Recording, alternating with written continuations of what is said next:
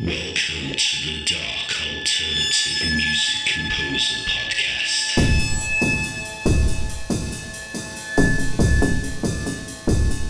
Hello and welcome to another episode of the Dark Alternative Music Composer.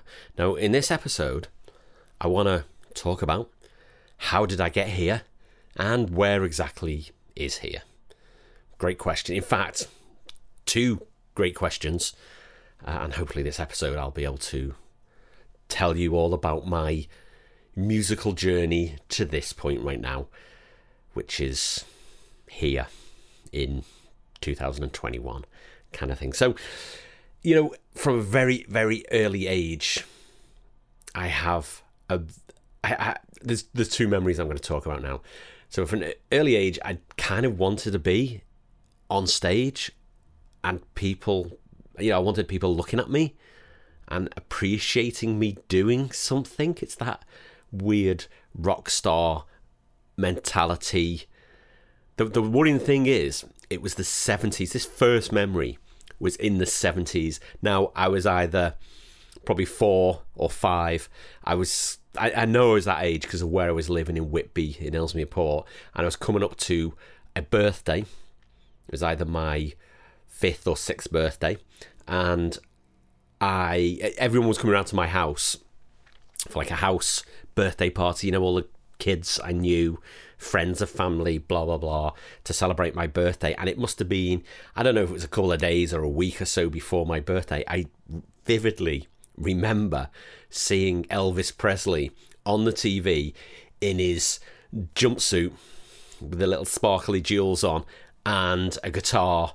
And I think he had a cape as well. I mean, in my memory, he has a little cape as well. And he's on stage and he's doing all this posing, kung fu stances, and I was like, I fucking need to be wearing a jumpsuit like that and holding a guitar like that and doing all those moves for my birthday party. And I remember asking my mum, saying to her, "Can I dress up like this for my birthday party?" And I remember being deadly serious, and my mum was like, what are you talking about? I obviously didn't dress up, but it's that memory of me seeing Elvis and wanting to be Elvis at my 5th or 6th birthday party, which is all a little bit worrying, isn't it? Really. And then the other memory, really vivid memory, which kind of so that first one, it was kind of like, it got me started to thinking I want to be on stage. I want to create something musically that people will look at me and think, wow, So that, I guess that was the first time I had that urge to do something like that. And then the next one, it's like fast forward to the 80s, probably. I think it was 83. I was 13 years old, and it was just after Christmas, and it was the first. I actually had the flu over Christmas, and up until that point, every time I had a cold, I was like, I've got the flu, and then I got the flu, and it fucking floored me. So I remember just recovering from the flu, and my cousin Kevin, who was 10 years older than me, unfortunately, he's no longer with us. That's probably a story for another episode, that one. So Kevin had a cover band called Winston, and this is in the northwest of England. He lived in, I want to say Wigan, Ashton in Makerfield. Is that Wigan? Is that the same place? I'll probably get some hate mail now for saying that. So he travelled around with this cover band. They were really respected, and people kind of really liked them. And I just recovered from the flu. It's just after Christmas. My uncle Kevin's dad got in touch with my dad, and he's like, "Oh, Kevin's playing in, I think it was Wigan. I want to say Wigan, in a social club. Come along. We can have a catch up. Over Christmas and blah blah blah, or just after Christmas, as it were." So we rocked up, and there's 13-year-old me, and my cousin's there, and you know what? I really did look up to Kevin. Because he was in a band and he always did fun things. He did a lot of art and creative stuff, as we kind of grew up, and because of the age difference, he was obviously way ahead of what I was doing, so I always looked up to him. So there we are in this social club, which was absolutely rammed full of people. Gets up on stage. He played guitar, lead guitar. Gets up on stage. I think, my memory, I think they all looked really sharp wearing these suits, and he played all the great sort of classic covers, a lot of rock stuff. And I remember enjoying it, and it was, that might have been my first, thinking about it now, and I've never actually thought about it before, but that was probably my first live gig I went to. Yeah, it was. Wow. I you know what? I've never even thought that, but I'm pretty sure it was. So Kevin is there with a band. Winston plays this like blazing set. I don't even know how long it went on. It was great. Everyone was up. Everyone was loving it. There's one part, and I don't know what song, but guitar solo. Kevin playing the guitar solo, but he's on the shoulders of the singer as he's playing the solo, and everyone was just like, to my 13-year-old mind, going completely wild. And I remember really enjoying it. Anyway, after the gig, they all come off stage, and we've got this big table. So there's Uncle, his partner, not my auntie, but I call her auntie. I'm trying to think who else was there. Obviously, my mum and dad.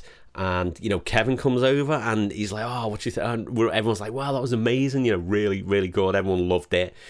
And everyone was like sort of bigging him up and all that. And he was just sitting there between his dad and me, and we were kind of chatting, and I was just like in awe.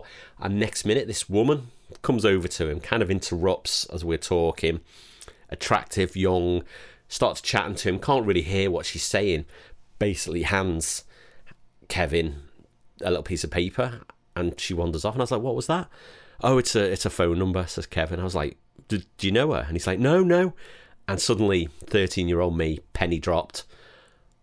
So hold on, because you play guitar in a band on stage, there's people sort of giving you, random women, let's get this straight, giving you their phone numbers to phone them, to get in touch with them, obviously for sex. You know what I mean? This is 13-year-old me, mind's exploding at that point.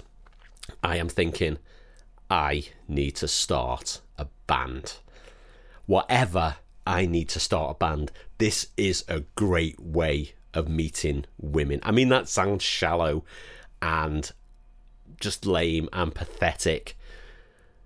And really, it's probably no different than the reason why, most other people started a band. Whether you're sort of straight, gay, whatever. Hey, let's start a band. We'll probably be able to hook up with people. Okay, music's great, but now I say that out loud, this sounds like an absolute terrible reason to start a band. Anyway, so that was 83. And all through the 80s, I wanted to do something that would create a band. I didn't know how. This is young me. You haven't got a clue in your teenage years what the hell you're doing. I certainly didn't. I was into video games.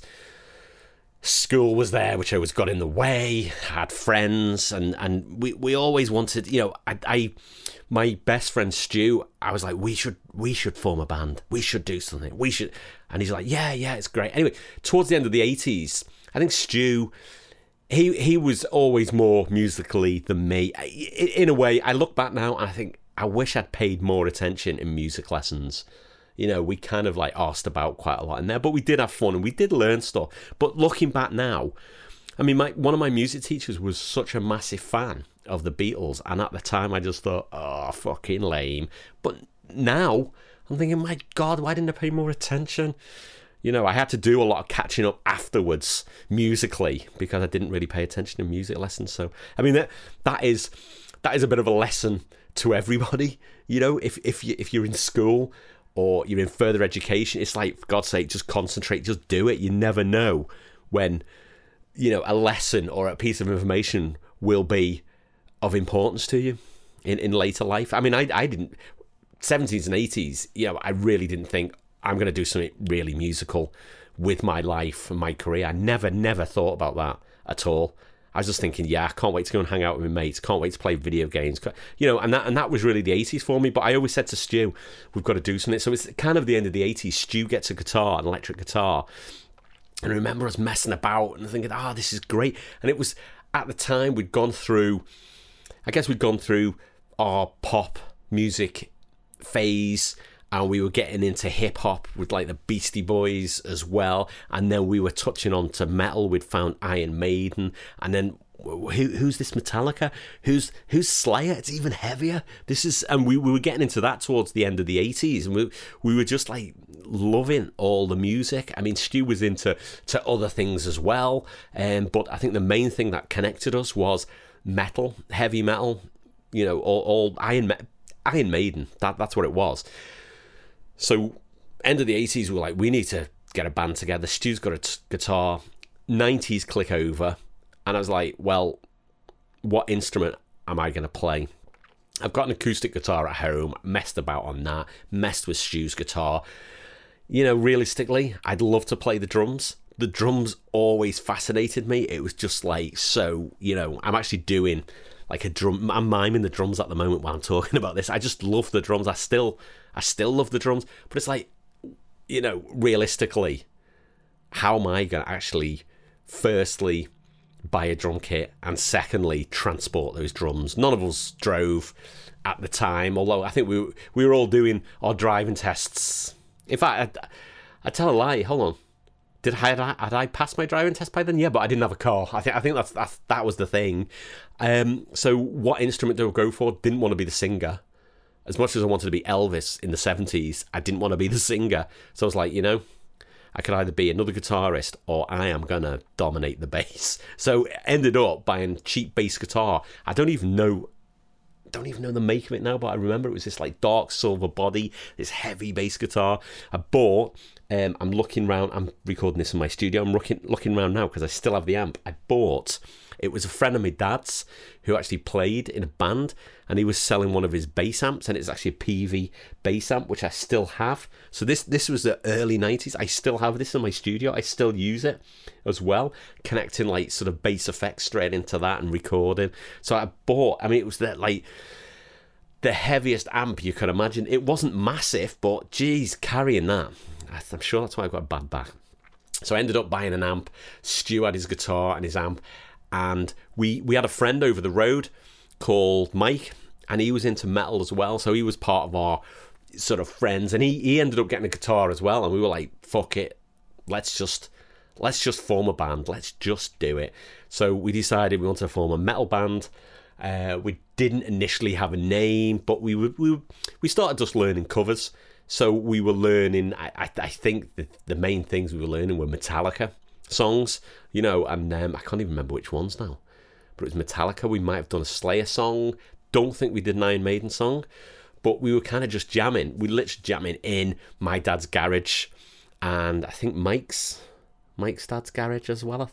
So we were just jamming on weekends where we wouldn't bug the neighbours too much, and we needed to get to that next step. So look, we need a singer, we need a drummer. So we ended up finding a singer called Chris, who again was in our friend circle as well. So we got Chris in. He just, it's one of them. He had, none of us had experience. We were just like, fuck it, let's just do it. Got Chris in, and that's when we actually got the name Morbid Symphony. And we realised at that point we were kind of getting into more sort of extreme metal from like Slayer onwards. So we were like, you know what, let's do some heavy stuff. Now I remember some of the early stuff we did. Trying to think now, we did a song called Planet Kill, which I don't even think we've got a recording. It was like this like eco metal song. It was probably pretty bad if I listen to it now, but I remember we played that one to death.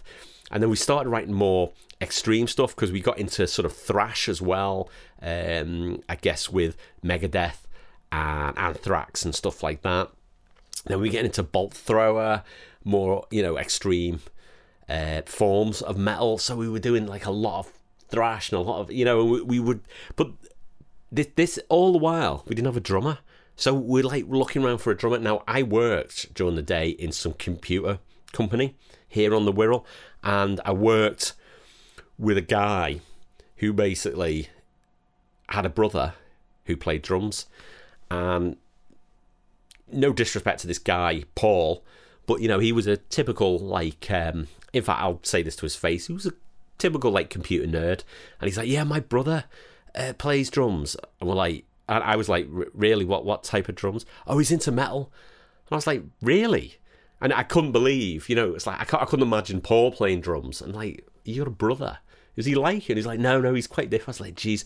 So we arranged to go round. So me and Stu arranged to go round to Paul's house where he lived with his brother, and just to really audition his brother. So we went round and we met Keith, or his name's Keith Hill. I call him Hilly. We'll call him Hilly.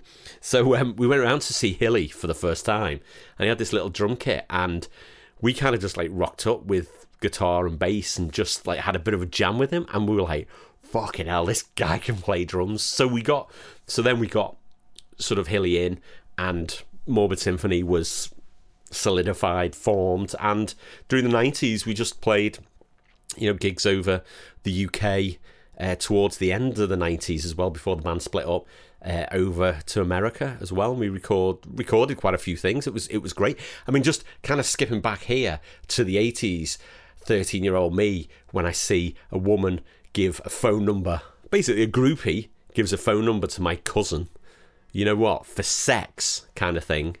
And then let's fast forward to the 90s and me forming a band in the hope that it will attract people of the opposite camp. I mean, death metal in the 90s wasn't really known for... I mean, this sounds a sexist thing. It's not a sexist thing at all, but there wasn't loads of women into death metal in the early days kind of thing. It was mainly blokes. It's probably the worst style of music, you know, I could have picked for forming a band if I wanted to meet someone of the opposite sex. But there we go. It's just one of those things. So that's how my band started, on my first band anyway, and it was full on death metal. And you know, I'm proud of what we did. Morbid Symphony was a great band. We went through quite a few lineups, which is probably, you know, there's a couple of things in there. There was the mysterious disappearance of one of the guitarists. I think to this day, no one has found out where he is at all, which is really weird. The other story from Morbid Symphony was we had t-shirts of, you know, the subliminal image, the face from The Exorcist. We had like a circular Morbid Symphony logo going round this face. We sold those at gigs, and we start to think these t-shirts were cursed because people were getting injured in random ways while wearing this t-shirt. We believed it was a cursed t-shirt. These are probably future episodes of this podcast, really. I won't ramble on too much. But talking about being in a death metal band in the 90s and not many women coming to see us, one of the things I actually discovered, great way to meet people, male or female, handing flyers out for your gig, you know, sort of going around pubs and clubs with a whole load of flyers. Hey, my band's playing. I play bass guitar, blah blah blah. I actually met my missus doing that, so yeah, okay, can't knock it. It kind of all worked out really. So that whole, you know, groupie thing, all cool, worked out in the end, didn't it? You know what I mean? So that was the 90s. I kind of left before Morbid Symphony split up. You know, it was inevitable. It was getting to the point where it was difficult to actually, you know, hold that band together. And throughout Morbid Symphony, me and Hilly, we were experimenting with music. Although it was a death metal band later on, we're like, hey, let's bring some synths in. Let's add a bit of world music. Let's kind of mix it up. You know, we both liked and still like a whole, you know, range of genres of music. We're not just like stuck in one genre. So we were listening to a lot of different things, and we were bringing a lot of other styles over to death metal later on in Morbid Symphony. So me and Hilly always said, if this band ever splits up, then we need to start our own band. So I left before it split up. 98, I believe the band did actually split up.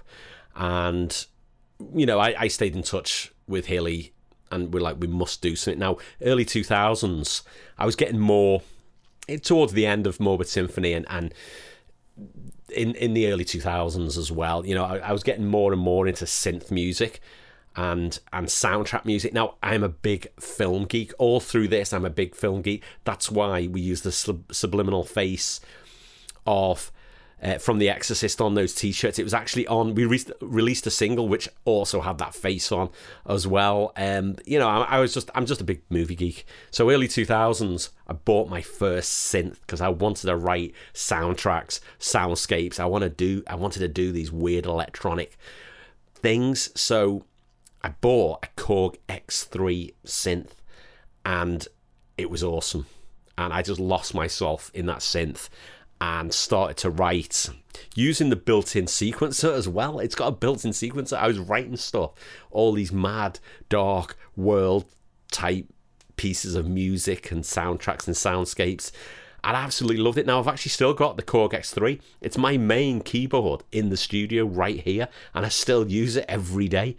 So, it's like 20 years later, I'm still rocking the Korg X3, and I've got a whole load of other Korg hardware as well. I just love Korg. It's so different, there's a lot of great synths out there, but Korg kind of does things a little bit different with the Chaosilator, the Chaos Pad, and, all the synths. It's just so good. So I started dabbling into soundtracks and different things, and then, I said to Hilly, let's form a band. Let's create another band. It's not a metal band. And we discussed what we're going to do, what type of genre. And we just thought, fuck it, no genre. Let's create a band, and we can do whatever we want. It's got to be dark and weird and strange and different, but it can be heavy, it can be light, it can be acoustic, it can be electronic, it can be anything, really. We just didn't want to set boundaries, so we created Flesh Resonance, which is still going today. And we started writing stuff. Now, I had already been writing stuff on the X3 synth for, my own solo stuff. And then we started writing stuff for Flesh Resonance. And then in 2001, we released our first Flesh Resonance album, The Dark Between the Stars. And it's just a mix. You can get it out there. It's on Spotify. It's on Apple Music. Go and check it out. It's just a mix of all different styles of music, and it was just us finding our feet and doing something a little bit different. And we were really, really proud of it. Now, the same time that was released, I'm a big movie geek. I love horror movies. I read the Dark Side magazine again. The Dark Side magazine, all these years later, it's still going. I saw it in W.H. Smith's the other day. I was like, Jesus, this is still going. Anyway, I got it every month, Dark Side magazine, and this particular month that our debut album came out, there was a big section in the magazine all about independent filmmakers across the planet. A lot of them in America, obviously. And I said to Hilly, you know what? We need to get our debut album out to these indie filmmakers and see if they want to use any of our music. So I just started every week. I was sending loads of CDs out to all these different people, and some of them came back and they're like, oh my God, can we use your music? Can we use your music? And one of the people who came back was a filmmaker who at the time was based in LA called Brad Paulson. And they were making an anthology horror film called The Van. And he just loved the album and he just wanted to use loads of the music. And that kind of started a friendship with Brad to this day. And he started using our music and he loved it. And then all the time, this was happening, I was actually still writing for my solo debut album as well, which I eventually released. I don't even know, I can't even remember what year it was, but I released it, I'm guessing it was about a year after Dark Between the Stars. So my debut solo album, Beyond the Veil, was released after that. And because I'd made contacts with indie filmmakers like Brad Paulson and a whole load of others. I kind of followed the Flesh Resonance CDs up with my debut album as well. So I kind of started sending them out as well. And these filmmakers started using my music as well and started crediting me for the music. And then some of them came back to me, have you got more music? Brad came back to me, right, we're working on something else. What else can you do? Can you write something specific for this scene? So, really Brad gave me my first step into the world of indie film composing. And, I haven't really looked back since then. And, it was kind of word of mouth. There's a whole load of films I worked on with Brad, and then a whole load of other indie filmmakers who were kind of in that same circle there in LA. And to be honest, most of my work's been America and North America and Canada, really. I haven't done too much in the UK. I mean, we're a small island, so there's a lot less going on than, America. But I just haven't looked back since then. I've just kept going, kept writing, kept making more contacts. I mean, that's the important thing in this business. It's kind of like, make the contacts. As soon as you've found someone, stick with that person. If you write something new, get it to that person. Just keep it going. And that's really, in a long and rambling way, how I actually got here. And that's where here is, kind of indie music composer, or indie dark alternative music composer, or skint indie dark alternative music composer. Hey, there's not a whole lot of money in this business, really. There is money, but not loads. But that's how I got there.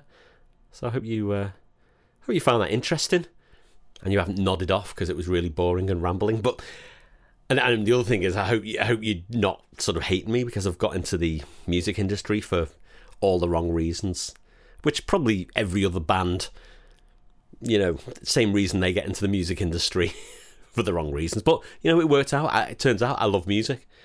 It's great. I love movies, love music, and I love what I do. And if someone's going to listen out there and enjoy my music, then it's a bonus,